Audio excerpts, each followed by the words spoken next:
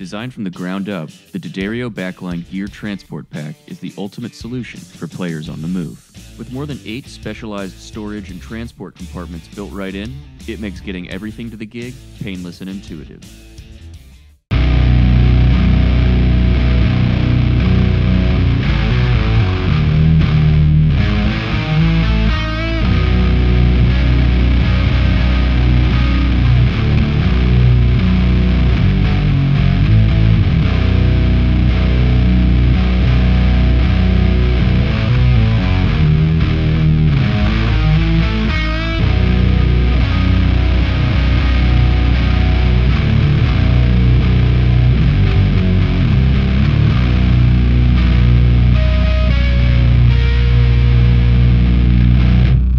This is Chris Keys for Premier Guitar. Today I'm joined by Mario and Sarah of the Spotlights. How are you guys doing today? Doing good. Good to see you, man. Thank you for doing this. Mario's starting off with some guitar, and we'll talk to Sarah about her awesome bass sound and huge pedal board, which I cannot wait to get into.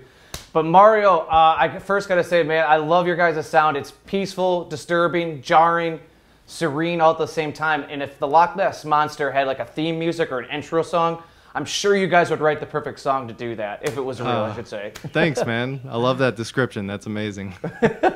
Well, let's dive into it, man. Like, I've seen you talk about the guitar here. We got the Strat on you, and I want to know about this because I've seen you play so many different instruments. Tellys, SGs, Dunables, Pure Salem. So talk to me about the Strat and kind of how that fits into what you're doing now. Yeah, so the Strat is the newest addition. I've kind of just, I guess over the last 5 years or so, been searching different things out. Not really searching for any particular tone, but just trying different things just to see what works and what doesn't for me. I've never owned a Strat, but I love it, man. It's amazing. It's a Player Series, just brand new, out of the box Fender Strat. And the only thing that I've changed on it is I changed out, last night I actually just changed out the bridge pickup to a Seymour Duncan. I think it's a custom 5, something like that. But it's just ripping now. You know, it sounded really good before. We did a session recently in New York, like a live stream session, and it was sounding really good with the stock pickup, but I just wasn't getting like the feedback and the amount of gain that I needed out of the stock pickup. So I researched a little bit and ended up getting this put in. I put it in myself yesterday, and man, it's amazing. I love the way this guitar plays. It fits me body-wise and size-wise, and just the feel of the neck is perfect. So I don't think it's going to really replace anything. I tend to kind of just bounce around with the guitars that I have, but for now, it's my number one. Now, you alluded to the fact that you're not chasing a sound, but you're always trying new things to see if it works or if it doesn't. Has there been anything recently or in the last 5 years that you can recall that you tried and you're like, wow, I gotta have it, whether it's a pedal, amp, guitar, or not gotta have it, but it's gotta become a mainstay? Right. I mean, a few things. So I'm kind of an impulse buyer, especially when it comes to guitars. Like I don't think any of the guitars that I've owned, I've played beforehand. Maybe other than like I played an SG for a little while, SG Special that I bought, and we were on tour, and I don't know, I got a bug up my ass to have an SG, kind of like I did with the Strat. For some reason, I just was like, I think I want one of these.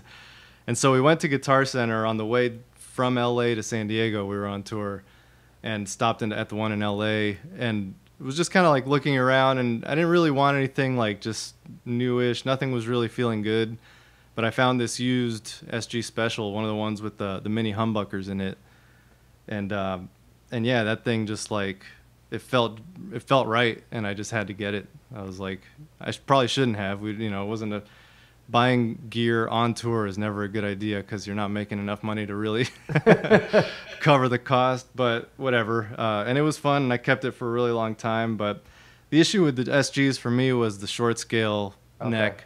It was just, I think they're like 24.5 scale. And we tuned down to B, drop B.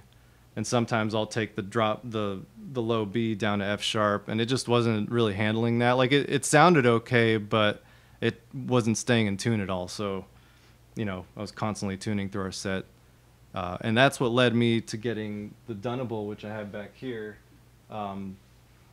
Again, an impulse buy. I just saw it online, and I think a friend of mine posted something like on Instagram or something. He works at Music Zoo, my friend Jordan, and yeah, it looked amazing. I had heard about the Dunables. We had seen them at Chicago Music Exchange once, and they looked sick. And it just seemed like it was either what I really was thinking about getting was an electrical guitar company guitar, but I just couldn't afford that. And he posted this thing, and it was basically brand new, but a good deal nonetheless. Mm-hmm. And I just jumped on it, and yeah, it was one of the best purchases I've made. It's an incredible guitar. Now, has that made it onto any recordings yet? I know that you guys put out We Are All Atomic in 2020. Did the Dunable make it on that or any of the other recordings you did? Because I know you did the quarantine covers or COVID covers. You did Radiohead. You did Pixies. Yep. Yeah, I think the Dunable, so I know it made it on to all of Love and Decay, which was our last full length. Okay. And then after that record was when I got the Pure Salem, which the owner got in touch with me and let me try one of those out, and I ended up falling in love with that thing too. I started kind of switching between the Dunable and the Pure Salem. So I think We Are All Atomic's probably a mix of that. Okay. Of those two guitars, and then all the covers are most likely just the Pure Salem. Now, about the Pure Salem, and we'll throw up a photo so people, because you said it's upstairs at your house, we'll throw a photo so people can be familiar with it. It has a humbucker in the bridge, but it has that backward slanted neck single coil. Do you like that, and do you use that? So I've never used the neck pickup on any guitar other than that one, because it really does work. There's something about it. I don't know, like I guess the way I set up my tone, it just works with the kind of more mid-forward bridge sound instead of the like scooped thing that you get on the neck. Mm-hmm. But that one, the Pure Salem, it's still a little more full frequency response. It's not so like just top heavy or just bottom heavy. So like it gives me more bass and it gives me more top end, but I can use it. I might not use it live, but on recordings I've used it all over the place for sure. Mm-hmm. It sounds awesome. It's cool. Well, you kind of touched on the tunings already that you use with Spotlights, but what about strings and gauges are you using with the Strat? So with the Strat, I've changed it up a little bit. I'm doing, I think it's like the beefy Slinkies, the Ernie balls, which are 11 through 56. Okay. And then they have like a real meaty G string. I think it's a 22 on the G string, which is really cool. I've never used this set before, but it works well enough for the drop B, or if I'm just kind of like hanging out at home, I can still take it up to like a standard and it won't feel super tight. Where with my other guitars, with the Pure Salem and the Dunable, I'm playing, what are they? They're the D'Addario XL, I think they're 12 through 60. Okay. It's the drop C set that they sell. And yeah, those work perfectly for me. I've never had an issue with that. Any lower than what I'm playing here on the Strat, it just starts to get too floppy. Cool. Well, unless there's another guitar that you want to bring out and introduce us to, we can move on to amps. Yeah, no, let's move on. That's all I've got. All right, man. Well, I've seen you with the 800 a bunch, and then there's a rotating cast of oranges. I've seen you play with Rockaverbs, standard tube head, and then I've also seen you play with the CR120, which is a solid state. And I know that headroom and clean tone coming out of your amp is what you're after, and using the pedals in the pickup to really agitate it. So exactly. Tell us what we're hearing today. So we have the 800 that I've had forever. This is like a 1980s, I think 84 800 50 watt, and it's awesome, man. I don't know, I think it's the loudest 50 watt amp I've ever heard or played, because I record bands and a lot of people bring in other 800s, 50 watts and 100 watts, and I mean this thing, like the way I play it is I plug it into the low input and then I crank the gain all the way up and then just take my volume up. I can barely take it past 1, even on stage most of the time, and it's just blasting loud. But yeah, I love this thing and I would never get rid of it. The cabinet is just this straightforward I think it's like the 1960A or whatever with the 75 watt speakers that come in it. Okay. And then yeah, I've played other oranges, but they most likely weren't mine. If you've seen me playing those, it was either like backline stuff that we've used, or borrowing from or sharing with another band. Okay. But this thing is actually mine, and it's awesome, man. I mean, it's like you really can't beat this setup, and this is the cabinet that they sell with it, the Crush, whatever it's called, Crush Pro cabinet. I'm not super crazy about the speakers in this thing, but for the price of like a half stack, you really can't go wrong with this. And being a solid state amp, it's super loud. If you can get a ton of clean tone out of it, but you can also crank up the gain and get a little bite out of it if you want. I run everything as clean as I can, so that's why I'm in the low input on the Marshall, just because I kind of can't show you just because I'm running an overdrive on the Helix that gives it a little bit of bite, but the clean tone is just, if I turn that off, it would be completely dry and clean. But then I run a little bit of like I guess it's a Klon model that they have on here. Okay. Just to give it a little bit of bite, a little bit of texture. Now, are you using these two amps in stereo, or is it kind of like just more is more, and one amp takes the effects and one amp is dry? It's basically stereo. So I used to use an ABY switch and kind of like, I have a stereo looper, so sometimes I would shoot a loop to one side and then shoot a different loop to one side, but it just became too much work. Mm-hmm. So now I'm running them stereo out of my H9, going into the stereo looper and out of the looper, split to both amps, mainly so I can get some of the stereo effects that the H9 has. So like the reverbs I like to wash out.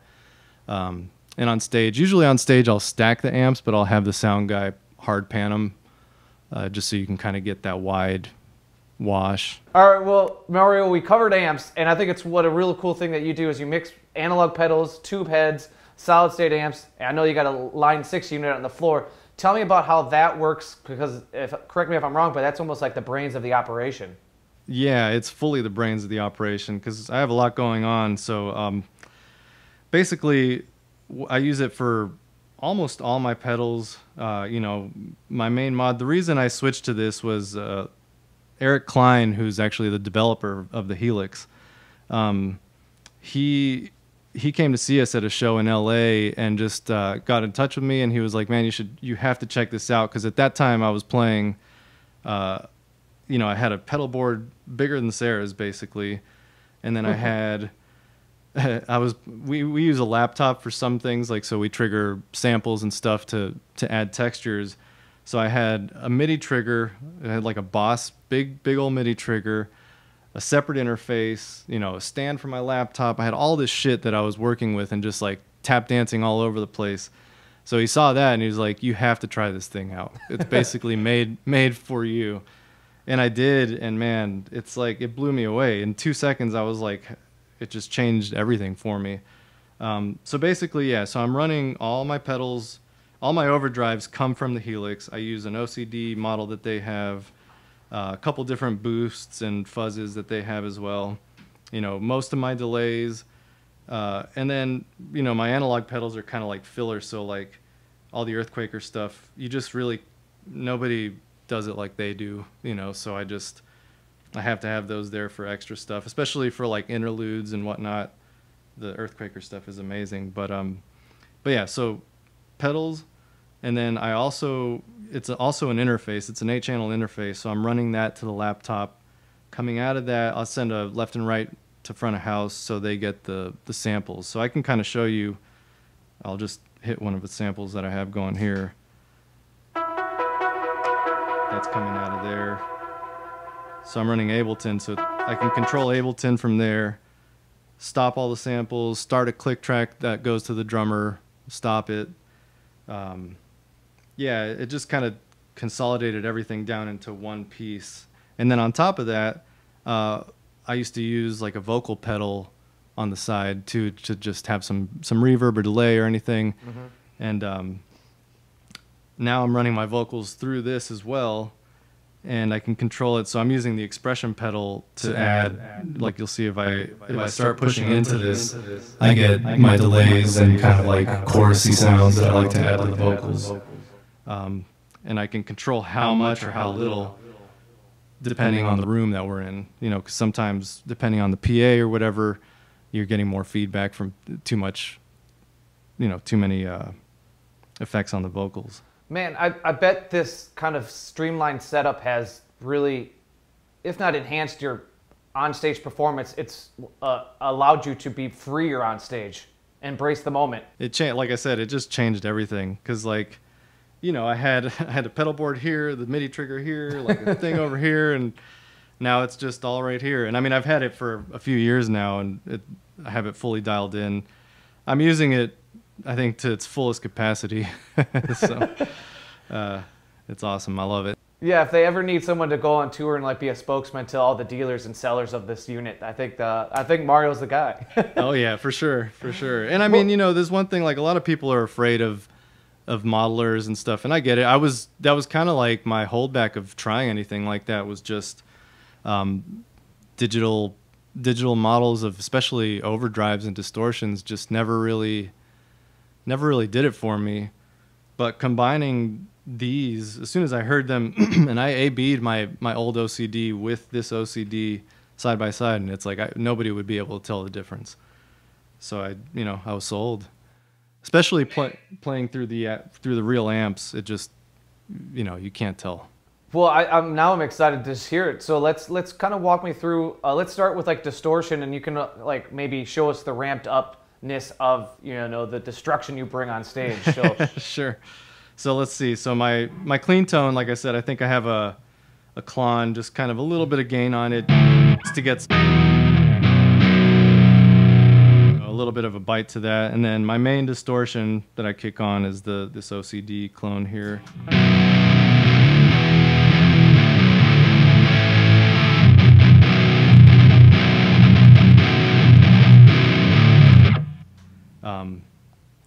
And what I'll do a lot of times is take that, and then I have kind of a boost. This is what I love about this Helix in particular, is I can add, like, you know, if I like what I have going on with the distortion pedal, I can add an EQ right after it to just bump up, you know, 2 dB and add a little bit of this here and a little bit of this there to shape the sound exactly how I want. So like, you know, this is my regular distortion, and then I add a little EQ boost to it to just make it a little bigger.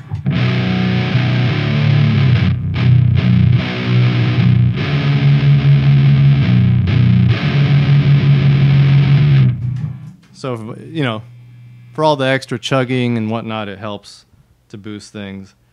Let's see. So from there on, that's pretty much all I use for distortions. I have a couple fuzzes on some presets that I use for like leads and whatnot. Yeah, I was going to ask, because there's some parts of songs where, yeah, I think a big calling card to what you guys do is the wall of sound thing. But there are parts where you're soloing or just doing single note stuff, and it really pierces through the veil of the sonic boom that you guys bring. You know, like, so what are you doing to kind of really pierce through that? So it depends. Sometimes it's literally just adding a delay. And I mean, I think the way Sarah has her tone set up, you know, we've kind of carved out enough space for each other that if it's like a lead part or a part where the bass needs to really come forward, everything kind of works on its own, you know. But what I do a lot of times for leads is I'll add more of a fuzz to it. So like, I think this is...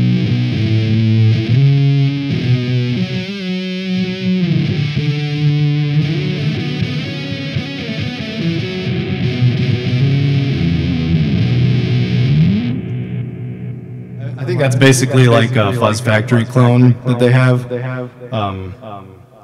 which I use all the time for lead stuff. It takes it from like a mallet to almost like a katana, like like the way your guys' sound is like a mallet. And then when that gets kind of like, I think of like part 2, there's a part in the song part 2 where you just like slice through, and it's like I said, it's like a blade. That's it. That's exactly what I'm using in that part. Yeah. Thanks, man. So yeah, I'll keep going, I guess, for other pedals that I'm using here. We have I think it's what is it? This one in particular is a Memory Man copy.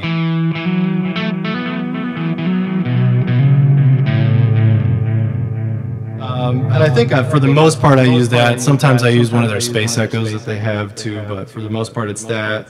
And then a couple different reverbs. Another thing that's really cool about this thing is I actually use it to turn on and off the H9, just so I don't have to be going back and forth. Everything is kind of set over here because I can use it via MIDI to control the H9. So it'll change the tempo on the H9, turn it on and off, and then a couple different things that I do for other songs. But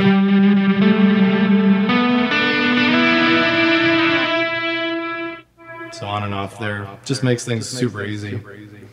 Yeah, I mean, and that's basically my setup. I don't really use too much else other than like distortion, a little bit of fuzz here, and then delay and reverb. Now, what do you use the H9 for? Now that you brought that up, like what gets that attention? So this thing has like 8 million presets, and it can do anything you ever want it to. But I really only use it for 3 things.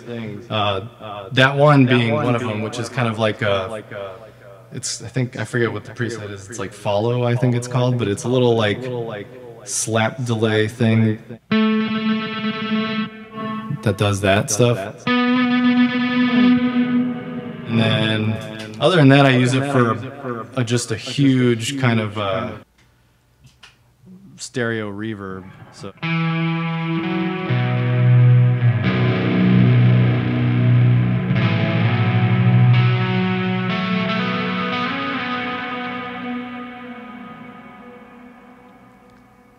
And then I think I have one other preset that I use on there.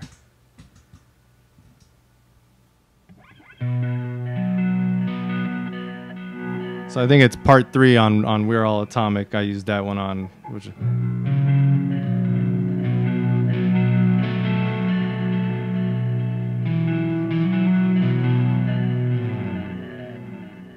Kind of like a ring mod almost. Yeah, exactly. It's got kind of like that weird mod on it. We got the H9s at the same time, and like neither of us really had time to dig in fully into them. There's just so much going on in there. It takes I would have to take like a whole month of just sitting down with the pedal and trying everything to find what works for me, Yeah, it's a deep dive. But I mean, what I found I love, and it works. So. Now, what are you using? You had mentioned you got some Earthquaker pedals. How are you using those? Are those kind of like standalone effects for your stuff? Or are they complementing like the other units, the Line 6 and the H9? Usually they're kind of combined with something. I do like the Afterneath, especially. I'm always combining it with either like another delay or a reverb or something to just wash things out. And usually I'm using it for interludes. So like I'll do little loops in between songs when we're playing live. Lately though, the newest addition is the Astral Destiny here, and I don't know if you've seen that thing, man, but it's incredible. I used to have a PS3 that I would kind of run with like another reverb off the Helix to get kind of a big washy sparkly sound, and this thing, it just nails it with it on its own, It's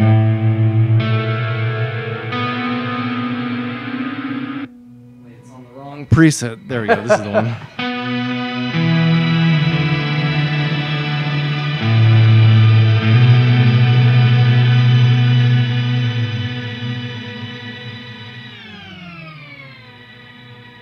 And it's got that super cool stretch feature, which is awesome. Now, because you had mentioned with Ableton, you're doing the pads and adding some synth layers that you guys can't reproduce with just a 3-piece. Do you see that Astral Destiny being something that could fill in there? Because just that little bit you played, I could hear like a synth or like a pad that comes up underneath those notes you play. Yeah, that's funny you mentioned that. We actually so We're All Atomic, the live version that we've been playing is for the first time. It's the first time we haven't used the laptop at all. So like those songs we don't play to a click, and we don't play with any samples, just because of this pedal. Literally. Wow. Because it was able to kind of just reproduce all the pads and stuff that are happening behind us. So I'll, at the beginning of the song, I'll start a loop and keep that going, and then later on the song, I can bring it back in, and it just adds enough texture, and yeah, it was awesome. Now, like, there are some modulation stuff that you guys have, or at least that's what I hear, and it might be just studio stuff, but like Ghost of a Glowing Forest or The Size of the Planet, that has some like really clean, but there's some really funky clean tones, I should say. Like what's going on there? Is it anything specific that you can recall from your like setup live here? I think for the most part on those songs, so I can actually pull one of those up and let's see. So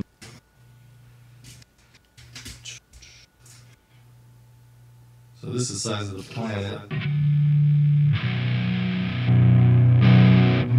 Everything pretty much the same. So I think I have for the lead on Size of the Planet, I do have I think it's like a phase 9, the phaser on there, along with the delay, and probably a little bit of a boost on the distortions.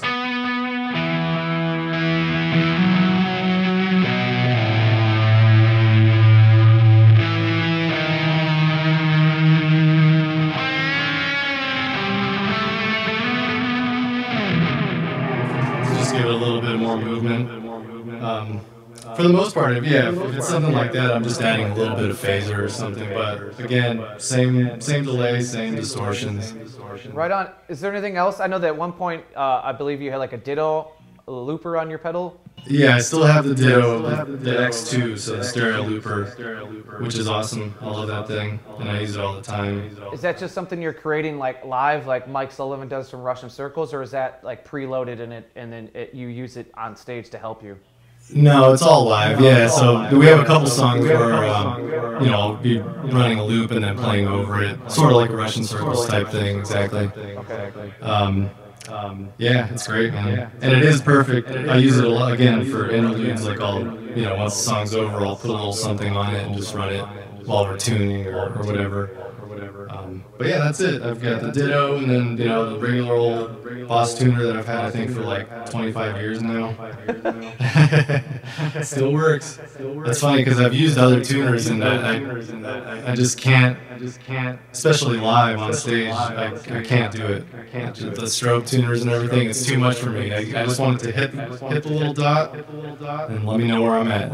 You had all these like spontaneous buys, but the tuner will never be one. Yeah, exactly. Yeah. Well, thanks so much, Mario. I think it's time to let Sarah rumble some of my teeth. Nice. No, thank you, man. Appreciate it. All right, now we are joined by Sarah. Sarah, how are you doing? I'm good. How are you? Real good. I'm saying this in the most positive way possible, and about your tone and what you bring to the table, is that I'm almost glad that we're doing this over Zoom, because I feel like any of my feelings would get rattled out if we were actually on stage and you were about to demonstrate what you have to offer. Sure. Thank you. Well, let's get into it. I've seen you for years with the O-Bass, and recently, I think it was on the Earthquaker scene, the live video you guys did, or performance video, I saw the P-Bass. So tell me about the transition. Yeah. So I played the Orange O-Bass for about 4 years. And I stuck with it that long because I just really, really love the way it sounds.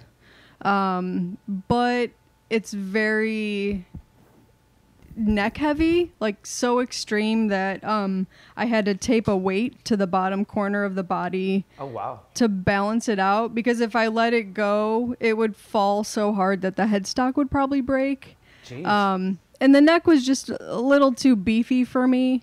But again, the tone was just awesome, so I stuck with it for a while. And then during quarantine, I was just browsing basses, and I've always wanted to try a P-Bass. I usually play jazz basses, and I just feel like the P-Bass fits me a little more, being, playing such a large instrument.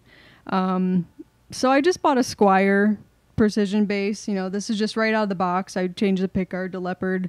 Just because it's, a little bit more my style. And yeah, I mean, I haven't modified anything just because I wanted to make sure it was something I wanted to play.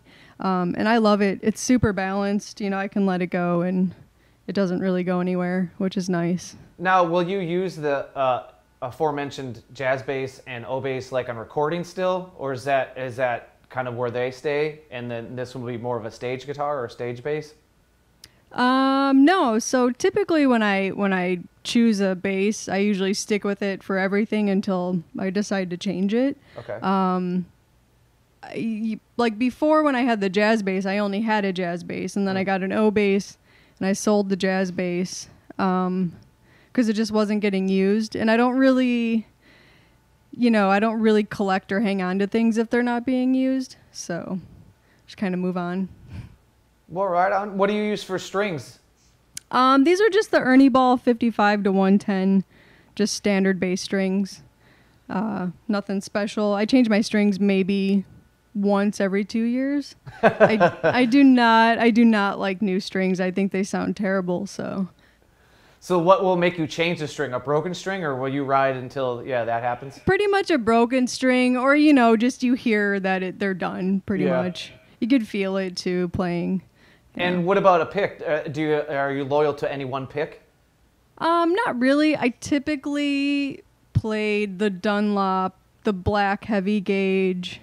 I can't remember the exact gauge, but Mario and I worked a tour for a band, and their bass player had these picks that I'm currently playing. They're his custom picks, and they're bigger and they're really thick, and I just fell in love with it. I don't even know who makes it. It's all worn off, but we got a couple of those, so I'll probably just kind of mimic these for a while, but I'm not very picky. Just anything heavy. Gotcha. Picky. Get it? Picky. Now, what about bass? I've seen you with the OB1 for, I think, the whole time. I've been knowing you guys as a band. Yeah, so this I got because of the Melvins, actually. We were on tour with them, and I was typically playing GK 400 RBs because I really love solid state heads.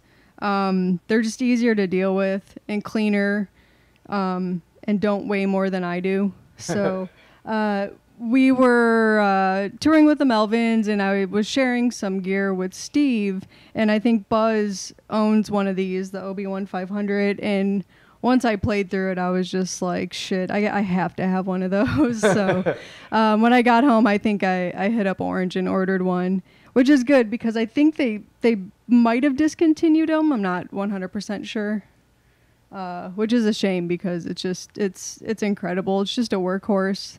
That's really all I need. Now, were you kind of messing around before or after shows with it, or were you doing like the Melvins big business thing where you guys were getting called out to play on stage with them and kind of like doing double bass, double drum stuff? Yeah, we were getting called out on stage to play the last show, the last song, Lysol, with them, and then there were some shows where the stage was just so small we couldn't fit everyone's gear, and Steve and I would end up sharing, the OB1. Uh-huh. Yeah, so I got to play through it a lot. We were with them for like 3 months, so. Now, we're going to move into the fun zone, but before I do that, I should have done this when I introduced you, but I've seen you, and not to call you out, but I saw you on Instagram play a rippin' Faith No More epic solo. Either it's like on a Mockingbird, like a BC Rich Mockingbird, or a Jackson Warrior, something off-shaped and definitely 80s metal. Yeah, I think it was a Jackson Warrior. The video was taken at my friend's house on my birthday, and her boyfriend plays those, and it was just there, so I just picked it up, and instead of air guitaring, I real guitared it. Yeah, it was great. It was awesome. It was awesome. Yeah. Anytime you get to hear epic and, celebrate Jim Martin, that's a good day in my book. Man, such a good guitar player. Well, let's go into the fun zone. Like I said, you have an awesome pedal board, and I just want you to take us through it and kind of talk to us about the layers of distortion. And I know you use modulation. I know you got like a vibrato pedal. So just talk to me about why you have what you have and how you use it. Sure. So I'll kind of just start at the beginning, which is obviously the Boss Tuner. And again, it's just a solid tuner. Doesn't do any fancy tricks. I don't need fancy tricks, I have enough of that going on already. And from there, I go straight into the Earthquaker Westwood, which is like a translucent overdrive, which I think on my Bored to Death, I had the full tone OCD at the time. And Man, this pedal, it's all over Love and Decay. Pretty much most of that record I used the Westwood. It's just really versatile. I love that I can control, the treble, the bass, the drive, and really just tweak it to, what I think it needs for the song. And right next to that is the Boss Overdrive, the ODB3. Which is the first distortion pedal I ever had, first overdrive pedal I ever got. And those two kind of work together. So right now, the overdrive is more of a boost for the Westwood. So, and on the pedal board, you see they're kind of like butted up against each other because sometimes I punch them on together, and then sometimes I'll start with the Westwood or start with the overdrive, and then click the other one on to boost each other. Can we hear that quick, like the combination and then maybe each one separate? Definitely. So this is the Westwood by itself.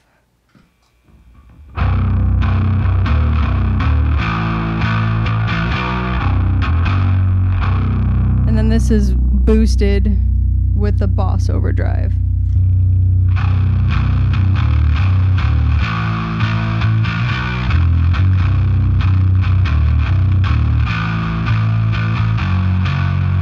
And then this is just the overdrive by itself.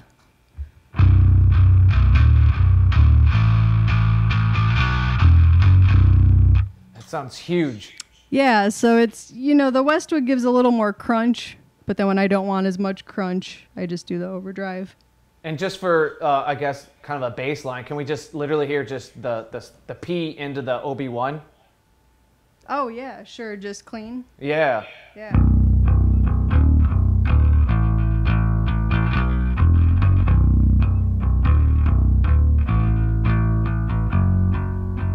Yeah, because people will need to reference this as we go on and everything gets chaotic and destructive. Yeah, and also to mention what you won't hear, but I hear in my ears and you'll hear in the demo is I'm actually playing through a Line 6 Stomp, which is a mini version of the Helix, and I only use it as my second amp. And right now I'm running... It's just the A10 SVT Beast, so it's just kind of, I guess, the clone of an SVT. I used to play the Orange 212 with the GK 400RB, but when you load your own gear, it gets a little exhausting. So I switched over to the Stomp, and it's literally just my second amp, which is cool for live. It'll be my DI. And then, my A10 will still be mic'd. So if anything happens to the actual amp on stage, if anything cuts out or sounds weird, in the house you're going to hear the Stomp. And it sounds amazing. And I can hear it in my ears when we're plugged in. Well, that's a handy little tool. Yeah. And then, it's more of like the mids, are boosted a little more. And then this is more of like low end. Okay. The A10. Yeah. So next is the Way Huge Swollen Pickle, which is an incredible fuzz pedal. I discovered it when we lived in San Diego. We went to go see a band called Future of the Left from Wales. And his bass tone, I was just like, shit, dude, what is that? And it was the Swollen Pickle. And I found it used at Guitar Center, and it's been on my board ever since. And I haven't gone in and messed with the pots. I know some fans have asked me if I've, done anything with those, and I haven't. I love the way it sounds. So for me, I don't want to fuck with something that I already like. Because then if I can't go back to what I was liking, then it'll be pretty upsetting. So it's just factory settings, And this pedal I probably adjust the most throughout the set. Because the sustain, the crunch, and the scoop can all be dialed back or forward, which is really cool. Now, is that something you're doing because of each room reacts and responds differently, or is it because you have such a dynamic use of the pedal? Both. So every room's different when you play live, so that is a huge part of adjusting pedals live. But for the Swollen Pickle, I adjust it sometimes 2 or 3 times throughout a song. So it's either crunchier or just bigger to fill in space, depending on the song, depending on what Mario's playing. We kind of do like a push and pull for each other. And this pedal really allows me to do that. Cool. Now, will you use that in conjunction with other pedals, like the two we already talked about, or is that kind of like that's its own thing? Yeah, it's pretty much its own thing. The only thing I'll ever tack on is a little bit of reverb, either from the Astral Destiny or the H9. But it's so fuzzy that any distortion or overdrive added to it, it's too muddy. Well, how about you give us a taste of like the two maybe extreme settings that you would use on a given night or a given set? Yeah. So my typical setting, the filter, I have it cranked to about 1 o'clock. Everything's pretty much at like either 1 o'clock or dialed back to 9, if that makes sense. So this is like a typical setting for it.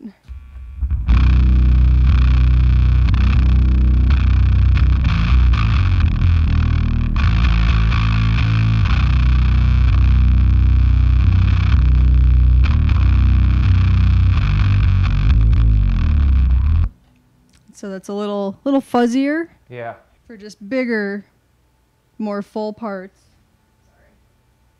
I'll usually crank the sustain a little bit, but I'll roll back the filter, the crunch, and the scoop. Just so it's not really fuzzed out, but it's still massive.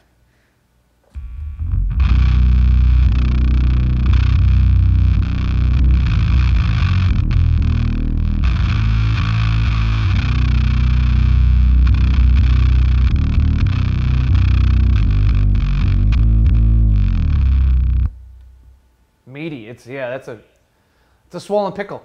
Yeah, exactly. Right. So, and depending on the room and just how everything sounds, you'll constantly see me bending down to adjust that pedal the most. Gotcha. Yeah. Cool. What's up next? So up next we have the Earthquaker Devices Monarch, which is, I believe, a discontinued pedal, but you can purchase the build kit for it. It's just such an unbelievable overdrive pedal. I found it used in a little guitar shop when we were in Harrisonburg, and I remember hearing about them, and I've always wanted to try it, and it's one of my favorite overdrive pedals. Again, just a different tone of overdrive that I use. You'll know I'll go from the Westwood and the Overdrive, which is a little cleaner and a little more sparkly, and then the Monarch is a little dirtier, a little darker, just to change the feel of the song. So how you're saying it's cinematic or it has different emotion. That's kind of what I do with my pedals. Okay. And the Monarch's a darker version of overdrive. A different shade of anger. Exactly. Can we hear that? It's more anger. Yeah, for sure. So this is basically where I usually have it set.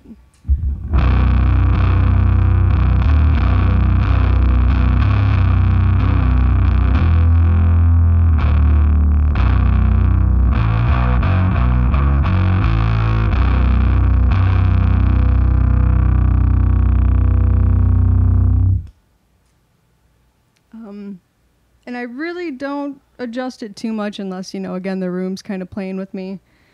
And again, you can control, the gain and the bass and the treble, which is super helpful. Now, do you pair this one with any modulation or delay or anything or reverb? Yeah, so sometimes, basically my whole board is fuzz and overdrive. And then I have, one vibrato, one octave pedal, and then the reverb. So basically I'll use my reverb pedals just to draw out endings, or in the middle when I want to create space or put a tail on something. Okay. Everything on here I'll pair with some sort of reverb. Is that like a constant thing you always have in reverb, or just in those certain extended sequences? Yeah, just in the certain extended sequences. Reverb pedals are pretty new to my board, probably in the past few years. And they're super fun, so I think it'll help with songwriting in the future also. Now, I'm noticing a trend here so far, and maybe I'll be wrong as we go further, but so far you only really have one specific bass pedal, the bass, Boss Bass Overdrive. Why have you selected so many guitar? I mean, obviously they sound great with bass, but why going with some of the guitar-specific pedals? I don't know. I think I get a tone stuck in my head and I search it out, and it's not really a matter of what it was specifically made for. It's just, can it do what I hear? And, Mario used to have a massive pedal board, so I would steal and borrow a lot from his. And I think, any pedal can be used for any instrument. Yeah. But, for bass, it's so low that distortion and overdrive and fuzz are going to be one of the go-tos for me. Just because when you get into fancier effect pedals, it kind of gets lost on bass.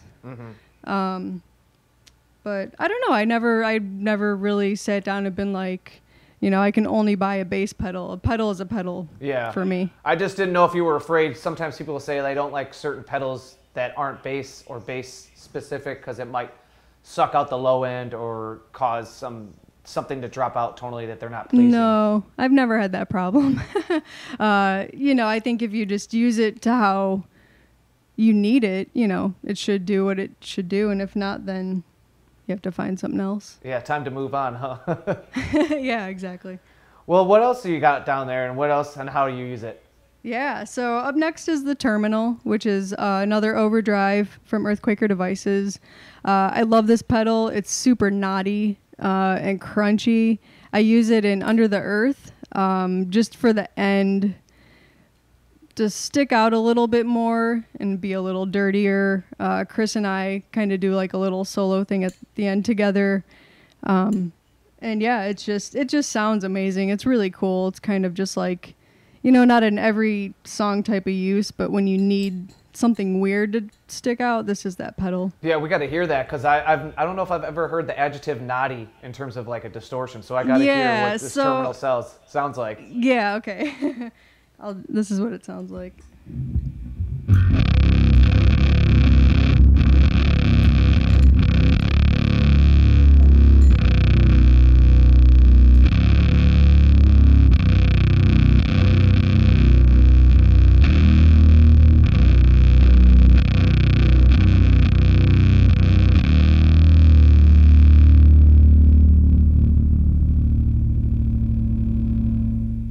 Definitely has its own flavor. Yeah, and it has more of a sustain on the end, and I can kind of draw the notes out. And yeah, just the fuzz it's not like a smooth, it's more like choppy, I guess, sounding to me. Yeah, and then we continue on through the chain. I have Actual Fuzz Pedals by Zvex. I have the Woolly Mammoth, and I have the Fat Fuzz Factory. And, these are more like specialty kind of interesting sounding fuzz pedals, so it's not like in every song use, but okay. I love them. They just sound incredible. Now, do you have, like, off the top of your head, and I know that off camera you said, like, it's hard to remember certain songs or song names, but do you know when you might use these pedals since you said they have such a special spot? Yeah, so the Woolly Mammoth, I used a lot on Titles, our first record. Hover, I use it a lot during that song. And then the Fat Fuzz Factory I used on the opening, which is on Seismic. Okay. Just for more of like a full kind of tinny, kind of vintage distorted sound, fuzz sound.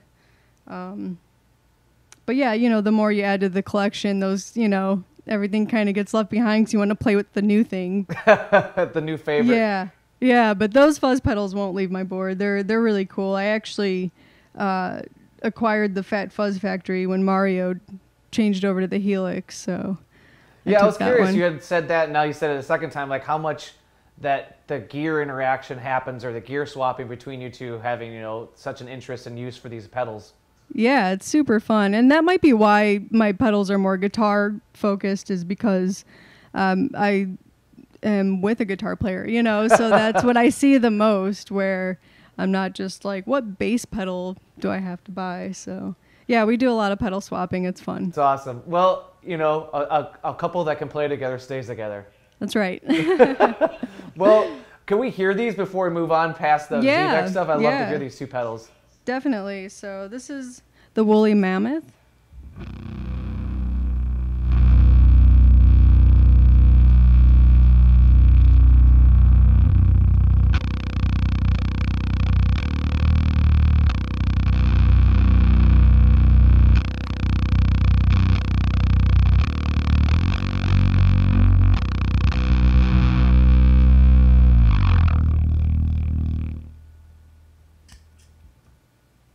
And then this is the Fuzz Factory.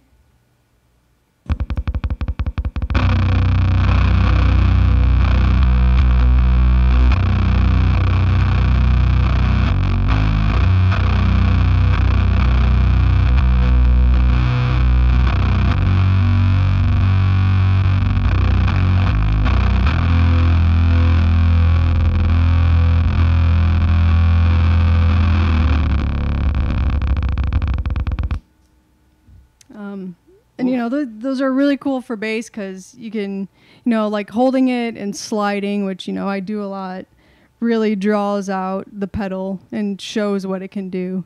Yeah, it's a growler. Both of them are. Yeah, exactly, for sure. And then up next, I have the Bic Commander, which is like, I guess, like an octave pedal. And this one I've had for a really long time. I think it's one of the original Bic Commanders that came out. And again, you know, it's like more of a specialty for me. And I really love pairing it with the Astral Destiny or the H9 because the reverb just really draws out, you know, however I have the filter set to go up or down, it really just pulls it a lot longer. So this is like my basic setting for it.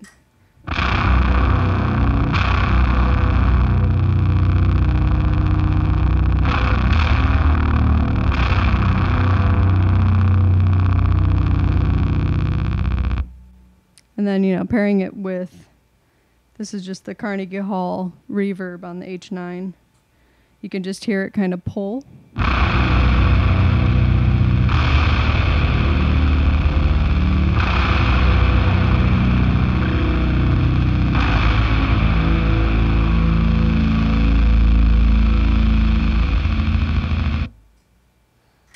And that pedal's super fun because it's super versatile. You can really make some weird shit with it. I think I use it the most in Mountains Are Forever, which is, I pair it with a reverb.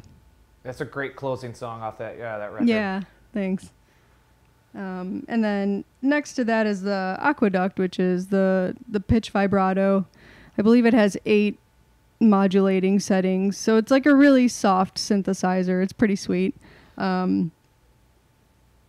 I haven't used it too much, but definitely in the future. You know, the more specialty effects are just kind of where the song calls for it for me. Now, with modulation, is it vibrato or might be something else? Is on the song Joseph, there's some like movement there that bass does. Is that pedal or is it something else? That was, I think it was the MXR chorus I had at the time, which I don't have anymore. And I was pairing that with the Hall of Fame reverb pedal. So that was for Joseph. And probably, you know, in the future, when we play that song again, it will probably be something like the Aqueduct. Probably paired with Overdrive. Now, how have you used the vibrato pedal? I know that you said it's kind of just limited in its use so far to what Spotlights is doing. But how do you use it? What's it set for? And can we hear it? Yeah, so it's cool. I actually did a pedal demo for Earthquaker when we lived in New York. And the first thing that came to mind was the Twin Peaks theme. So I used that in my demo. But I really like I think it's the square wave that they have on there. I think I have that set right now. And it's cool. You can really adjust the depth and the rate. So you can go nuts or you could just have something really subtle on the pedal, and I believe it's censored, so you can kind of just tap it on and off during a part rather than just having it on all the time.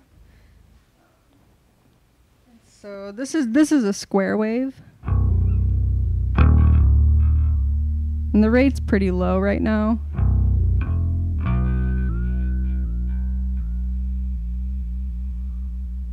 you could kick it up a little bit.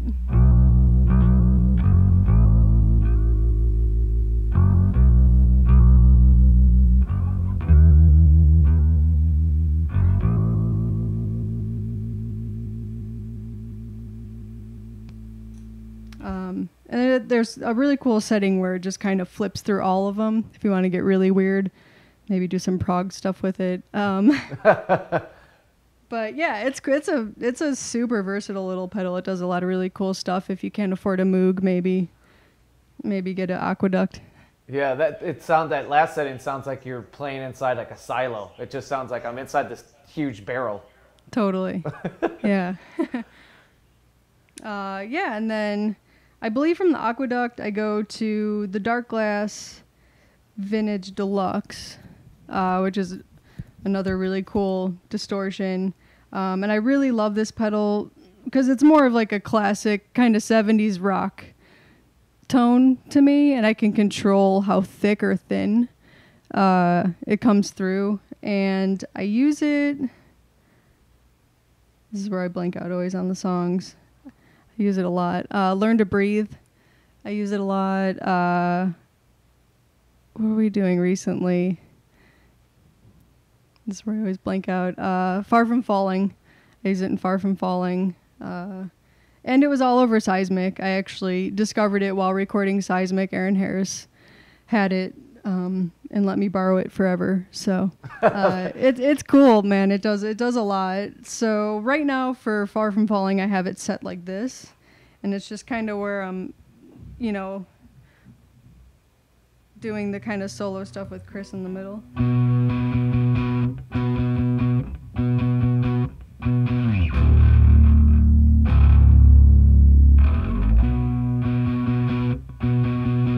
So I can really control, how quiet or noisy the pedal is. And then I believe, for more of just a classic distortion, I'll tweak it.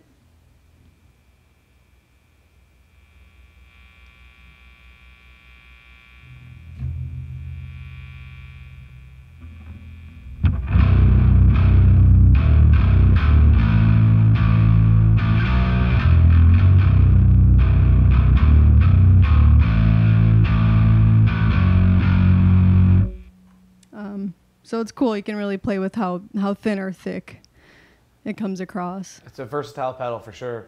Yeah. And then next to that is the Earthquaker Tone Job. Just a really cool EQ boost. I mainly use it to boost the Overdrive and Westwood when they're on together. If I don't want to change my tone, but the part of the song calls for a little bit more of me to be present, is when I'll use the Tone Job. Gotcha. Yeah. And what's after that one? And after that is the Astral Destiny, which we recently acquired from Earthquakers and did a really neat demo. It's such a beautiful pedal, just really stands out. You could score like a horror movie with this pedal. It's really cool. And it's really neat because you can save your presets. So if you find something you like, you don't have to rack your brain trying to find that exact setting, which is super helpful for this pedal. I think I have it on the Cosmo right now. Depth is cranked, again for bass. I really just to push the effect. And I'll use it, in between interludes, end of songs, just to really draw it out. So, Mario can tune or do something and not just be awkward silence. Yeah. And this is where I have it set right now.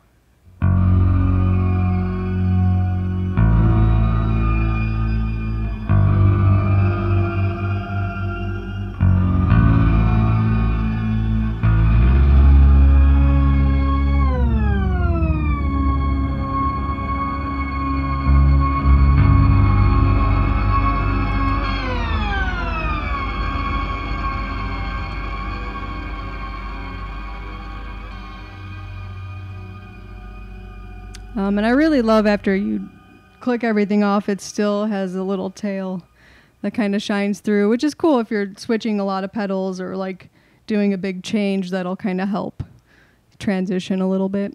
there's like a natural, I don't know if it's something you have dialed into the controls or if that's just kind of how the pedal operates. I haven't played with them myself yet, but there's like some natural swelling going on that adds to kind of like the mood or the movement. There's some like big swells that I could hear there as you're playing. Exactly, yeah. And I think, that's just kind of how you play it. Like if you, tweak with the notes and just kind of draw them out, I think that helps, allow the pedal to breathe a little bit instead of playing a ton of notes where you're going to choke it. Uh-huh. Yeah. Yeah, and then finally we have the Eventide H9. And wow, it's like such a massive pedal. The app is super helpful to really dig in and see what's going on in there. Right now I think I have like 3 or 4 reverbs set, but the pedal actually has a lot of really cool overdrive, which I'll probably dig into a little more when we start recording, because they sound really cool and they're just really kind of specific to the H9. But yeah, I just have like a basic, reverb, the Carnegie Hall, kind of. There it is. Sounds a little like this. This is just like really simple tail for any overdrive I'm playing through.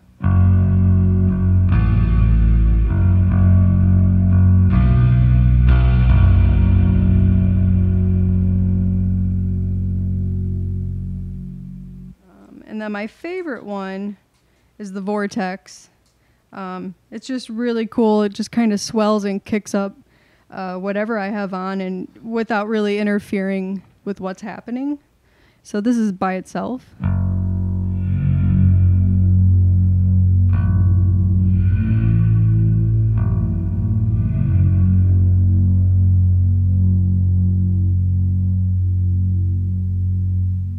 And then for some mass destruction, I'll usually put it with the Swollen Pickle, 'cause it gets pretty crazy. I'm just going to boost my filter back up, and my scoop and my crunch.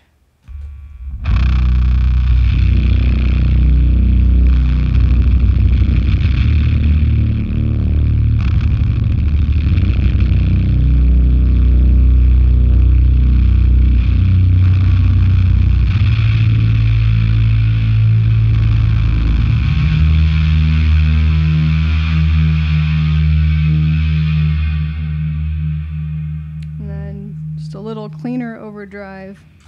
This will be the Westwood and the Boss.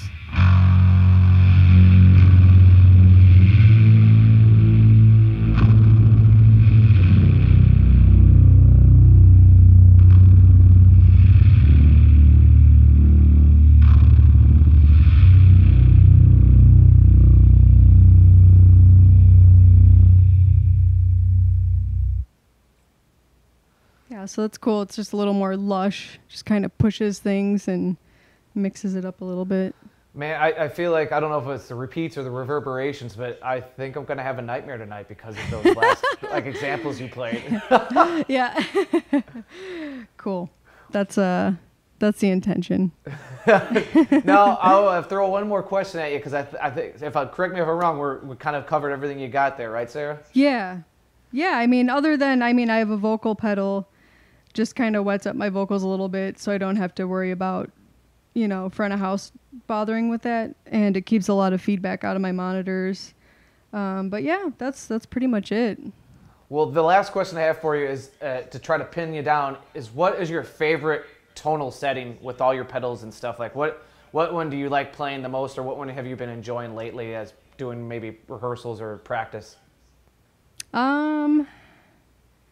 My main go-tos are actually 4 pedals that'll probably I'll always have, which is the Westwood, the overdrive, because for me they're kind of like one pedal the way I use them, and then the Swollen Pickle is my fuzz, and then the Monarch's just like my dark overdrive. Those are my go-to when we're songwriting and doing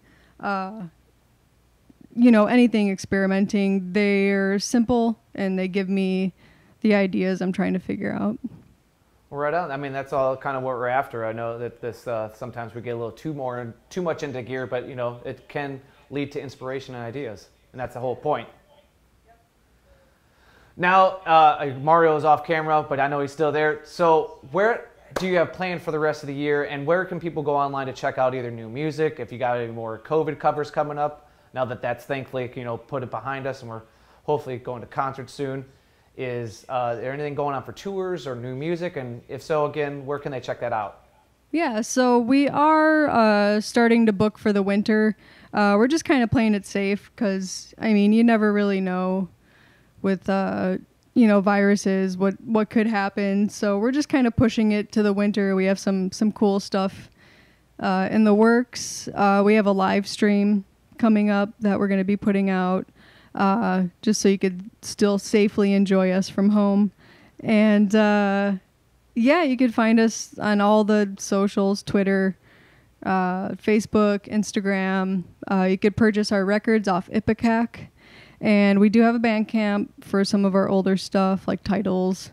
And covers, I don't know right now if we're going to be doing any covers, but I think we're going to start working on a new record soon. So that'll be exciting. Yeah, exactly. Yeah. Well, awesome. Thank you, Sarah. Thank you, Mario off camera. Thank you guys so much for doing this, getting your rig set up, and hanging out and talking gear with me this afternoon. Yeah, thank you so much for checking it out with us. We appreciate it. Yeah, guys, stay safe out there and keep rocking. Yep, you too. Thanks.